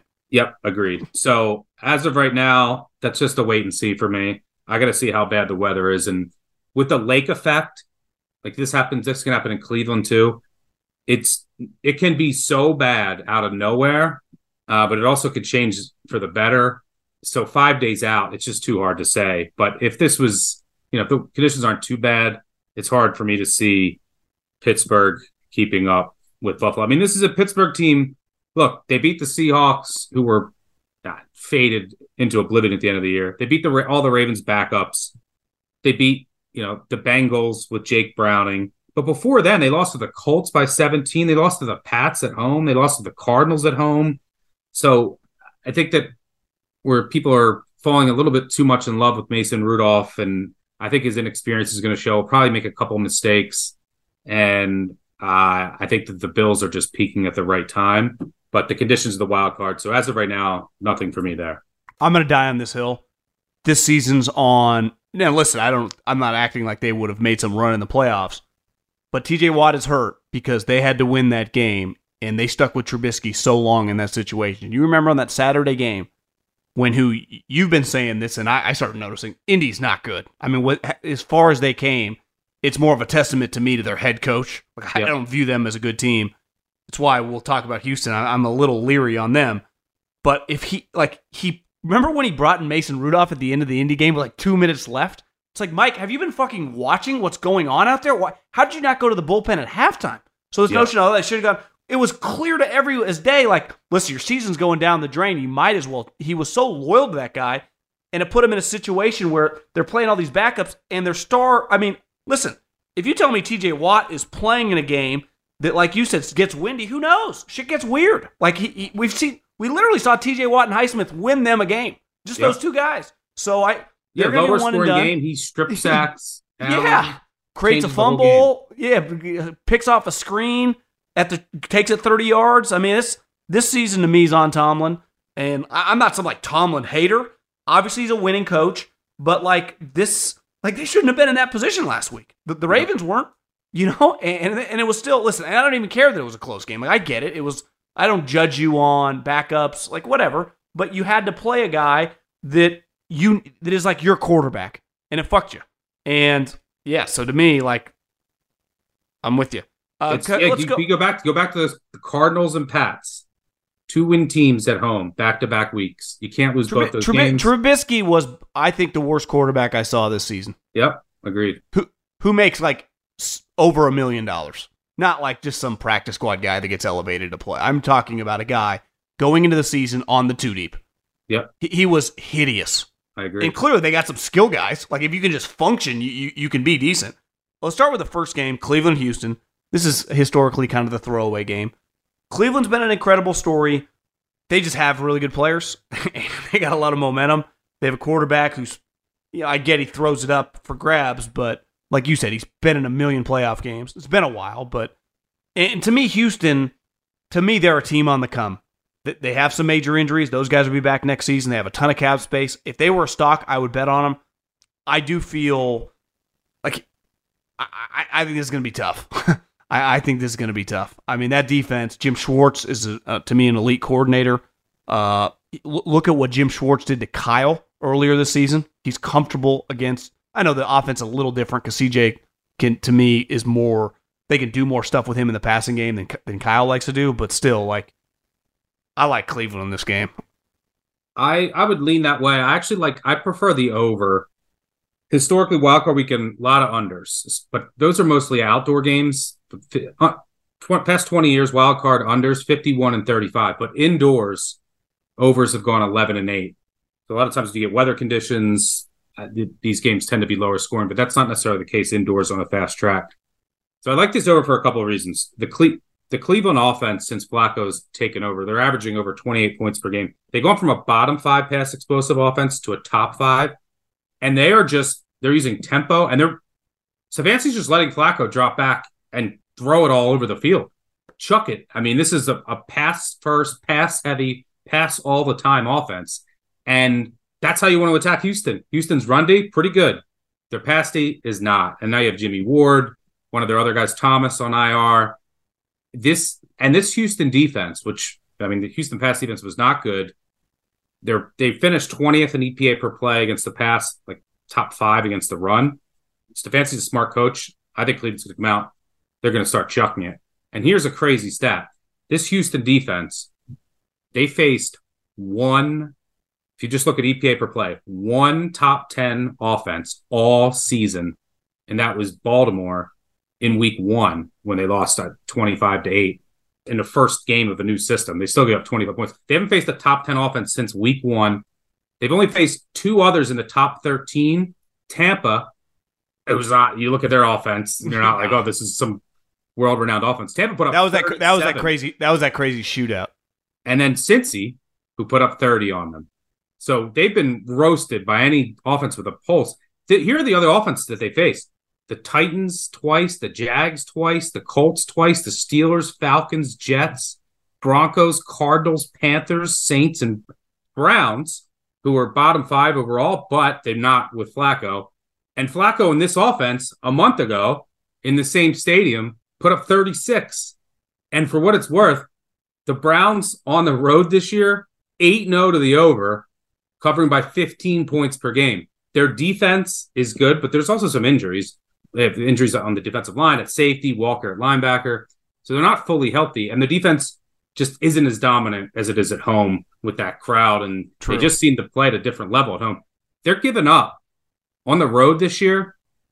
They're giving up 30 points per game on the road. Even against Case Keenum, the Texans still got the 22, but almost everybody on the road against the Browns has gotten the 24 or more. So, and I think Houston, I think that Stroud's going to chuck it downfield. He might make some mistakes, same with Flacco. So there could be some turnovers in this game, but I think there's going to be a lot of explosive passing plays. You can get a few of them against the Browns, an aggressive defense, and that's what you want with an over. You want explosive passing plays. I think the Browns are going to come out. They're going to be able to take advantage of this Houston defense, which is not good, especially in the secondary. And they just haven't faced many competent passing attacks, and when they have, they've been destroyed. Fast track indoors. I'm a little hesitant about Stroud just because it's his first playoff start, but like I said, he was in a playoff game basically last week. Their receivers overall, Noah Brown, Robert Woods, they should be a little bit healthier. Still no Tank Dell, but I like the over there. But I don't mind your Browns bet backing. You convinced me. I'm with you. You're right. The Browns, when you notice, I didn't have the exact number, but when you watch them on the road, they are dramatically different than when they're at home. This is just a great, sometimes, this game, it's been like Raiders-Bengals, once Raiders-Texans, one time with Matt McGloin. There have been some really, really shitty Saturday afternoon on this weekend. This is a really good Saturday afternoon game. It'd be hard for the NFL to get better than this, actually, I think. Don't you? I agree. Yeah, I think this is the 8th Texans playoff game, and all 8 have been on Saturday afternoon, which was funny. I feel this, and maybe it's CJ Stroud. I guess Deshaun played in one against the Bills that was really good. Remember that play? Yeah. They did some crazy pitch play. I forget if it was the Bills or the Texans. They got tackled. Texans, Chiefs, maybe? No, Texans-Bills was definitely Saturday afternoon. I think Josh's first time they made the playoffs. Yes, you're right. And it was a really, really entertaining game. Yep. Deshaun and DeAndre Hopkins were going nuts. And yeah. So that might be the best ever. This has a chance to be in that world. Okay, I'm sure you got the stat. Listen, you live in warm weather. I live in warm weather. There's just no way to get ready for the cold. When you said those numbers with the Bills about the wind and the cold, I can't. It makes me fucking quiver. So Miami going to Kansas City, which it's supposed to be frigid. This is these guys. One, this team is not even dependent like some of their previous teams, or like some of the Rodgers-Packers team, on scoring a lot of points to be successful, to win games. And two, their guys now, especially their core guys, have just been living in Kansas City for a long time. So the advantage there is it's unquantifiable to me. And then you factor in, well, what is Miami? Well, they got a big arm quarterback? Nope, they got a guy with a lollipop. So, 4.5, that number feels a little, I dare you to take it, but there's not a team I like less this weekend than the Miami Dolphins, to be honest with you. Yeah, Miami in cold weather games under 40 degrees. It's 2017, 0-9 straight up, 2-7 against the spread. Well, historically, post Marino, it's awful. Now they've had some shitty quarterbacks, but and it's supposed to be like 1 degree. I think it was 1. The last I checked. So what would I have to pay you to attend that game? No big jacket, just like I'll give you a long sleeve, but it's like a dry fit or t-shirt level long sleeve. Could you survive? No, there's no amount of money. I'm not going. I'm passing. Are you not a guy in the cold either? No. I don't like the cold. No. Yeah. No, I'm not a cool guy. So right now, 0. 0 is the projection. I think, what's it, at night? Yeah. We're going to be at like 0 degrees, and who knows what it feels like. There's going to be some wind, too. The problem with this game is not only is the weather an advantage for Kansas City, it's the fact that they rested last week, and Miami went out and had to fight their ass off and still lost the division. And they have so many more injuries. I mean, this team is beat up. They are signing Bruce Irvin. They were signing, Justin Houston, guys off the street that come play edge. They have no one left. They lost 2 linebackers. Their safeties both got hurt. I mean, everyone got. Xavier Howard's still out. Ramsey got banged up. I mean, it is a mess. Waddle, I think he's going to play. We'll see if he's 100%. Tyreek got banged up again. He's not 100%. He could limp off the field at any time. Tua's a little banged up. Like, they're going to have Mostert back, so I assume that you can run on the Chiefs. So I assume that they're going to try to shorten the game and then just run with Mostert and A-Chain and try to control the clock, and that's their path to success. And then just try to hit a couple shots to Tyreek. I think that has to be the formula. Their defense right now is a shell of itself. Now, Vic Fangio doesn't really blitz much. Sits back to, hey, we don't want to give up a big play historically. But last week, they were down so many guys against Allen, he started just bringing the house. Like, they were like, we have no other choice. We have no one that can generate pressure. You got to remember, they already lost Chubb and Phillips, their 2 main edge rushers before last week. And they lost a couple other edge rushers, a couple of linebackers. So, but you never want to blitz Mahomes. So I'm curious to see how he plays this. Is he going to say, because this Chiefs offense has not been good. It's not a team that I'm rushing. They can't catch the football. Yeah, the receivers been bad. Their tackles have been really bad.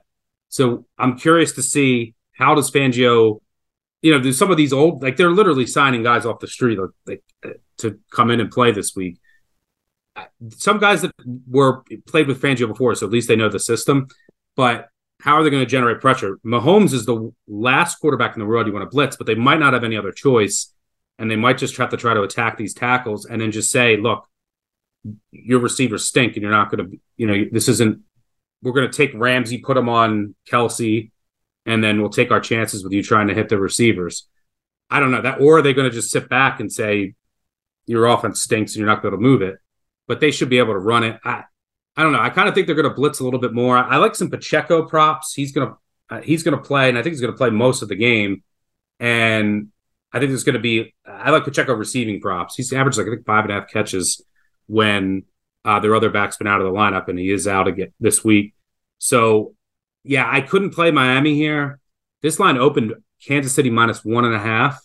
So, obviously, Kansas City's taken a ton of money. It's Mahomes at home in the cold. You said it opened what? Kansas City minus 1.5. Didn't last long. Jesus. Minutes, and then it was gone right to 3, and then it's kept going. 1.5. I got.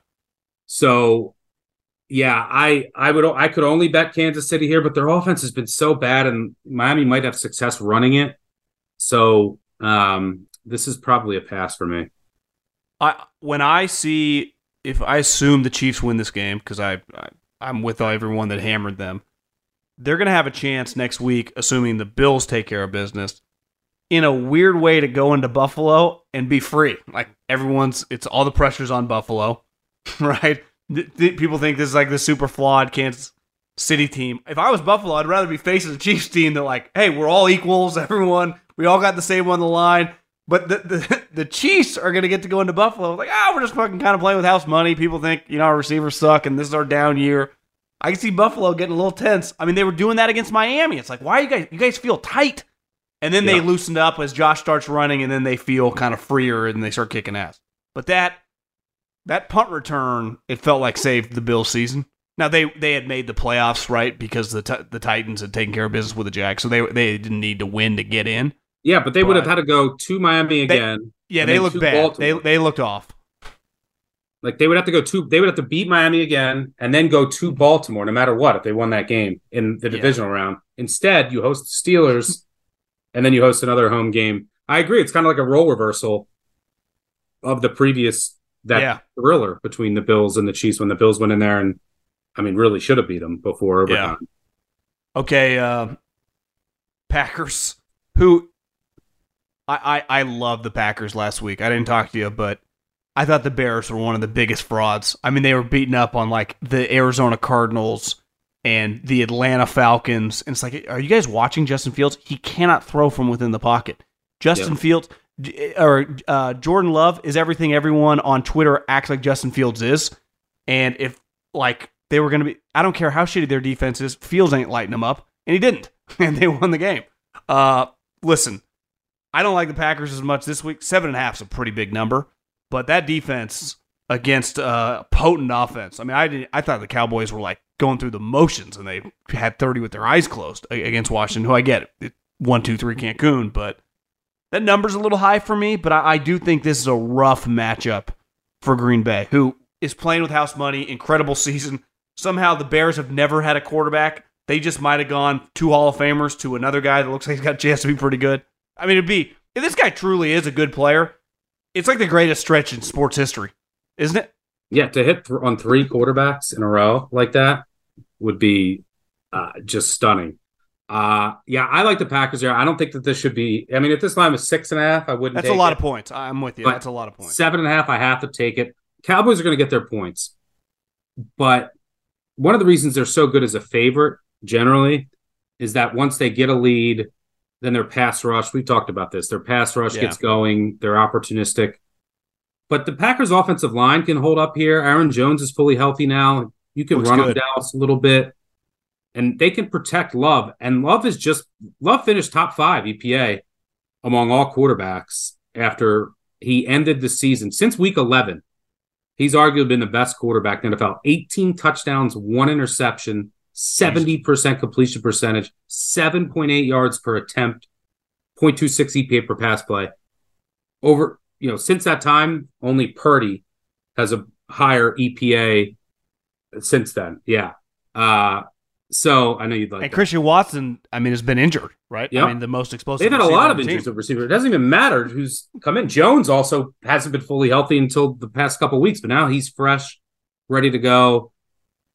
Look, you're going to hear a lot about the Cowboys at home this year. They're undefeated, but look, here's who they beat: the Patriots, the Jets, the Giants, the Commanders, Eagles, the free-falling Eagles.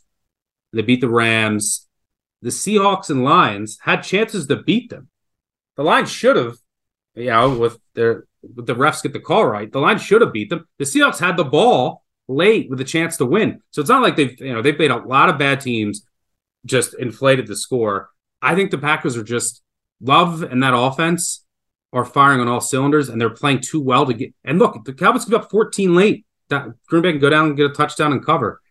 But I think this will be a back and forth game. I think Dallas pulls it out, but I have to take the hook over 7. I also wouldn't be shocked, and for what it's worth, the Packers were 4-5 on the road, but all 5 losses were by 4 points or less. So they've been in every game on the road all season. They even, they blew out Detroit, they blew out Minnesota, blew out Chicago on the road, 3 road division blowout wins. But I also wouldn't be shocked if Mike McCarthy makes some boneheaded in-game decision that cost the Cowboys points, which will only help the plus 7.5 here. So, and look, the Packers defense is bad, but Jair Alexander's at least back. Their run defense is worse than their pass D. But the Cowboys aren't really running it well. And if the Cowboys do decide to run it, Green Bay will say, great, that we're happy with that. So it's not the worst matchup for Green Bay's defense. Now, Dallas is going to score. They're at home. Their offense is elite. I think Green Bay can. CeeDee Lamb's a star. CeeDee Lamb's unbelievable.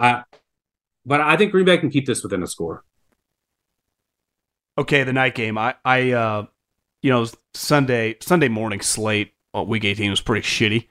So I had the 4 box on one TV, and I every time I looked over at the Lions in Minnesota, because the game meant nothing, because I just assumed Dallas was going to win in the afternoon, so the Lions were just stuck at 3. There was a dude limping off the field or like kind of holding his side. Obviously, Laporta got seriously injured, but I swear to God, like every other snap, a dude was it was crazy. And I don't know where you stand. Like I thought I'm a Dan Campbell supporter. For people who call him a meathead, I think he's clearly pretty solid, especially what he's done with Detroit. But that was a little reckless for my liking. You know, I mean, the McVays and the Harbaughs never would have done that. It's too, and I understand try to get a guy a rookie record. McVay did it with Puka Nacua. And then I don't know if you saw the clip go viral, but he said, that's awesome, get him out of there. Yeah. Right? So the moment you get something, you get the guy off the field.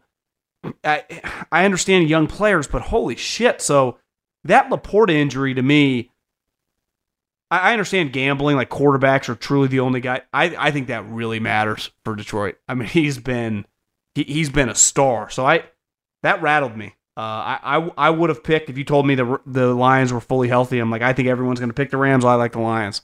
I don't know, man. I mean, I think they're going to try to play it. We're all fine. I think a lot of their guys are banged up after that game. Minnesota was fucking crushing dudes. So I tend to kind of like the Rams money line in this spot.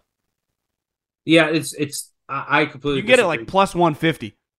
Yeah, I disagree with what Campbell did because you could argue, okay, you had a 3% chance of getting the 2 seed, not worth it. Like you needed Dallas to lose to Washington and Philly to lose to the Giants.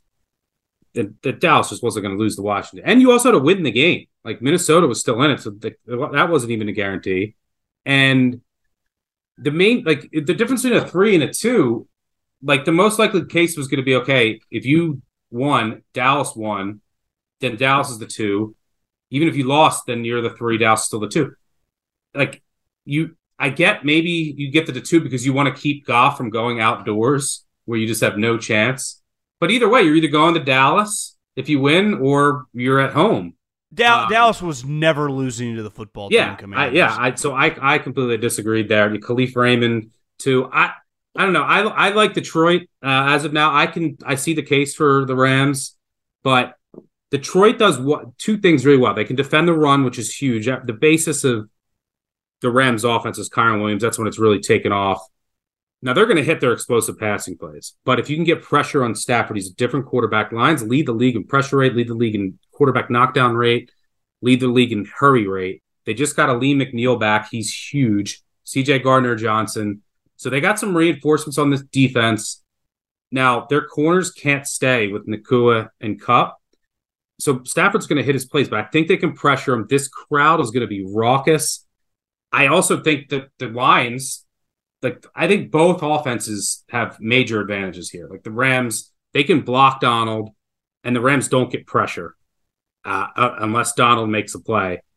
They don't get any pressure whatsoever. So Goff's going to be comfortable, especially going up against this defensive scheme. So I think the Lions will move the ball. Campbell 4th down decisions will probably be way heavily on this game. He's going to go. He's going to go for it a couple of times. 4th and 18. Let's roll, boys. So that's going to be a major. That adds a lot of variance into this game. The one thing that this crowd is going to be bananas. So just the sound, the noise, a couple of calls will probably go their way. Special teams in the playoffs are massive. The Rams special teams are impoverished. I mean, they are so bad because they have no depth whatsoever on their team because of everything. They went after the Super Bowl and got it. And credit to them for hitting on guys like Nacua, Avila at offensive line, and a couple other guys. Credit to McVay for he was about to retire and just take a break, and he's got them back into the playoffs. But because of their roster and the lack of depth, their special teams are so bad. They don't have a kicker. Their coverage units are horrendous. That on the road is asking for trouble. It's cost them a couple games this year. Almost cost them the Giants game, cost them the Ravens game. Don't forget about the special teams. I think the Lions are going to win in front of the home crowd, but I can see the case for the Rams. You have Stafford, Nacua, and Kupp against those corners.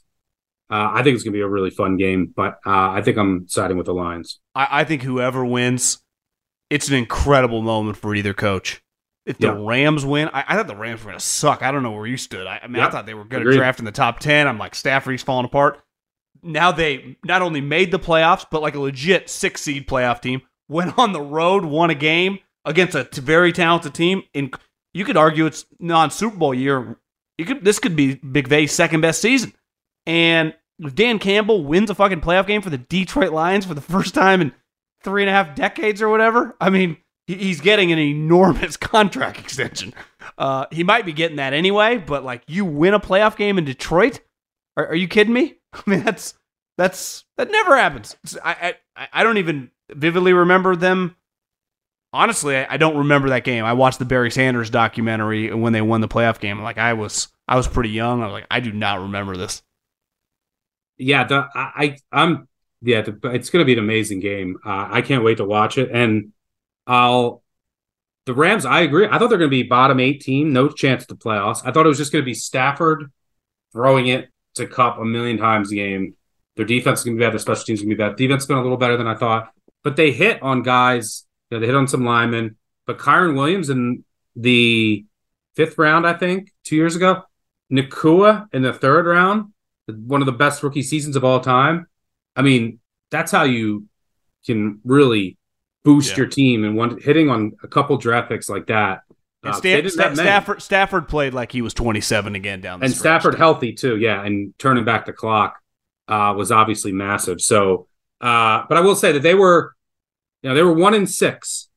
If you remove the Niners game resting their starters, they were 1-6 against playoff teams this year. Well, so Cowboys kicked their ass. The Ravens beat them, but that was probably they were close in the Ravens game. But when they stepped up in class this year a lot, they didn't fare so well, and weren't necessarily the same team on the road. I mean, arguably should have lost to the Giants. They won a bunch of very close games. A lot of their analytical rankings, like they beat the shit out of the Cardinals and Seahawks 4 times. The Saints. So this is a team that's still lost at home to the Steelers. So I'm not as high on the Rams as some, but if their offense is cooking, this could turn. When did they play Cleveland? I don't even remember that game. Yeah, they played with Cleveland a month ago. It was like 20-19 in the 4th. It was Flacco's first start. Was that in LA? Yeah, Browns had a ton of injuries. Like Garrett got hurt, Ward didn't play. So they were severely shorthanded. And then there was a couple turnovers late that made the score look a little inflated. But that was their only playoff win. Okay, this could have been if Houston wasn't a franchise, you could have put this Saturday afternoon. Philly at Houston. I don't know, man. I understand, like, kind of going into the game, assuming Dallas is going to win, but the level of gutlessness from the Eagles in that effort, I mean, that was pretty eye-opening, especially given the way that their season was going. This feels like all-time implosion. I watched a decent amount of Tampa against Carolina. They do not look good either because Baker's injured. They're just not playing that well. So it's hard to just think Tampa is going to beat them, but Philly can lose to anybody the way they're playing. I mean, you could not feel comfortable. I don't give a shit if you're Jeffrey Lurie placing a bet right now on the Eagles. I couldn't do it. I wouldn't. I'm not going to touch this game, but I wouldn't touch Philly with a 10-foot pole. Yeah, it's Tampa or nothing for me, especially at a field goal. This Eagles team is, I mean, they were very fortunate to be 10-1. Do you think you're a Philly guy? Do you think Sirianni, if he loses this game, because there's no way they could lose this game and it not be an ugly fashion, whether it's a walk-off field goal, whether it's getting your ass, regardless, you lose this game, could he get fired next week? I think I do too. Like, look at what the Eagles franchise has done. They've gotten rid of Super Bowl winning quarterback coaches. Like Peterson, Andy Reid, they're not they're not Tomlin like and the Steelers. No. Yeah, they will move on quick, and yeah, it's been a disaster with either side of the ball. Like the defense, they're changing defensive coordinators. They're naming Matt Patricia midway. Since they named Matt Patricia the defensive coordinator, they've gotten worse. They're 31st EPA per play on defense since Patricia took over. I mean, it's been a disaster. I mean, everyone is out of position. They've also had injuries. The offense is also a mess too. They can't figure out teams blitzing against them. AJ, the the vibes too, everything in the locker room. Now you have AJ Brown who's hurt. We'll see what his status and how healthy he is. Devontae Smith's banged up. Hurts got banged up. Swift hasn't had a 100-yard rushing game since the Bucs game when they beat them earlier this season. It's a mess. Both sides of the field. I mean, and that's the longest I've read today. A funny stat is the longest stretch of a Eagles starting running back not having a 100-yard game since Keith Byers in the early 90s, who went like 131 games without a 100-yard game. Jesus. But yeah, they're a mess on both sides of the ball. Now the Bucs aren't great. Baker's hobbled too, and they just won a shitty division. I will say, in fairness, the Eagles, like, all right, now they're in. Is it a chance for them to like reset? Everyone's written them off. They have the playoff pedigree. Can they rally here? The Cowboys in the same situation last year. They were in the same situation the Eagles going into Week 18. They had to win and then have the Eagles lose, but they knew the Eagles were probably going to win. And they went up to Washington and lost 26-6. Dak was 16-37 through a bunch of pick sixes. Then they recovered and won in Tampa, I think, on the Monday night game. So it's the same. Well, and he had the greatest game of his career. Did he throw 5 touchdowns? Yeah, he looked perfect. So, but I just don't see that from this Eagles team right now. I could not bet them. I will say I'm betting some Cade Otton, the Bucs tight end. He's not great, but he's their only tight end. He will be on the field most of the game. And the Bucs can't run the ball. They won't be able to run the ball in Philly. And so they're going to be in a lot of passing situations, passing downs. And the Eagles can still get pressure with their. So Baker's going to get rid of the ball quick, and Baker's hobbled. So I think he's going to look to Otton, and the Eagles cannot cover tight ends to save their life. On this, they're the worst defense in the NFL defending tight ends. Now they've had linebacker injuries. Reed Blankenship has fallen off a cliff. On the season, they got up 76% completion rate. Tight ends have averaged 5 catches for 50 yards. Jesus. And that includes the game against the Dolphins, who don't use their tight end and have no yards. And since week 8, it's been even worse. Opposing tight ends 6 catches on average for 58 yards. They've given up, I think over the past, let me see, I have it here. They've given up 11 20-plus yard receptions over the past 7 weeks to tight ends alone. So I played Otton, who I think is going to get some looks, and he's had 12 catches of over 13 yards this year in 17 games. So I played over 12.5 longest catch. I split up with one of my, whatever I bet on a normal game, I split it up into 3. Longest over catch, 12.5. Over 2.5 catches. The one I like the most is over 20.5 receiving yards. I think he might be able to get that in one reception, but I think Baker's going to look to him a bunch. They're going to have to throw it a bunch. And the middle of the field, Eagles can't defend it. They're going to have to worry about Godwin and Evans. So I think Otton's going to have some opportunities here, and the Eagles just can't cover tight ends. You know what's crazy? If we get some upsets, right? If the Rams beat Detroit and Philly were to implode and lose, you could argue the Cowboys get the easier second-round matchup than the 49ers because they would get the Bucs and the Niners would have to play the Rams, who would be, you have a ton of momentum. So that's something to keep an eye on. Yeah, it's no, because you want the Bucs. To me, like the Niners or Cowboys would to me pick the Bucs over all these other teams, right? Probably including the Eagles, just because if those guys get healthy, they can give you problems. Yeah, it's the NFL. I shouldn't say never, but there's going to be upsets this week. It's just the way that it works. If I could tell you which ones it would be, I'd be on an island somewhere not recording this with you, even though I enjoy doing this. But I mean, who knows? I wouldn't be floored if the Packers, Rams, and Bucks all won. And I would be a little bit more shocked if the Steelers and Dolphins both won. But if you tell me that the Cowboys McCarthy choked the game away and Love went off, I wouldn't be completely shocked. And the Rams beat the Lions, of course, it could easily happen. And the Bucks beating the Eagles, yeah. So I wouldn't be shocked if all 3 underdogs in the NFC won.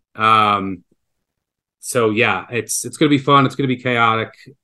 Enjoy the games. We got 3 days of them. I preferred it 2 triple headers, Saturday, Sunday, but you can't complain having an extra. I agree. Totally agree. And I think, would you say Sirianni and McCarthy would be the 2 guys that if they were to lose, you never know Monday if those guys are still employed? McCarthy with this team, with these expectations, yeah, if he goes down at home, some of these to the Packers, some of these guys available. I think he's got to win this. This is a must win for him. Must win game. You can even maybe lose to the Lions next week, but you can't go out in the first round at home. Jones will, I think, make a move. And Stuckey, I don't think he can lose a home playoff game. I don't think he can lose the home games. He can lose the Niners, but especially not the first one. You can't. This would be he's 100% fired. I think there would be problems if he lost in the second round to Detroit, to Philly, to I think it'd be problems. He loses the Niners, he's going to be what 7-point underdog in that game. Yeah, that's losable. I don't think you can't lose at home because if you're losing at home, the whole point is to get these home playoff games, right? He did it a couple years ago. Well, now 2 years later, he's in charge. He's calling the plays. This team's better in theory, right? So I think he's got to win the home games. That's my thing. Like, if I could see Jerry, who's kind of been a little weird, talking about him. He's like, he's under contract next year. It's not like he's got some 5-year deal. Right, but I think you're definitely right if he loses this weekend. And everyone in the AFC is safe. Todd Bowles would be a 50-50. I'm not saying he should, but I'm just saying ownership's a little weird there, They're bringing Baker back one more year. Yeah, Todd's probably safe. They'll probably keep him one more year. But yeah, I think Sirianni, the two NFC East coaches, if they lose this weekend, could give adios. Yep. Okay, Stuckey, let's have a weekend. Absolutely. Enjoy the games, and see you next week. See you, buddy. The Volume. Allstate wants to remind fans that mayhem is everywhere, like at your pregame barbecue.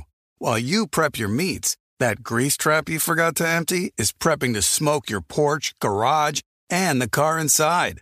And without the right home and auto insurance coverage, the cost to repair this could eat up your savings. So bundle home and auto with Allstate to save and get protected from mayhem like this. Bundled savings vary and are not available in every state. Coverage is subject to policy terms and conditions.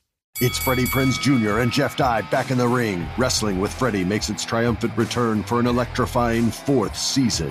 Hey, Jeff, are you ready to rumble our way into an all-new season of Wrestling with Freddie? You better believe I have. I've been practicing my body slams, and I'm jacked. All right, don't go injuring yourself now. We'll be highlighting the best stories and matches of the week in wrestling from AEW, WWE, and have one-on-one talks with the best talents in the world of pro wrestling. Listen to Wrestling with Freddie on the iHeartRadio app, Apple Podcasts, or wherever you get your podcasts.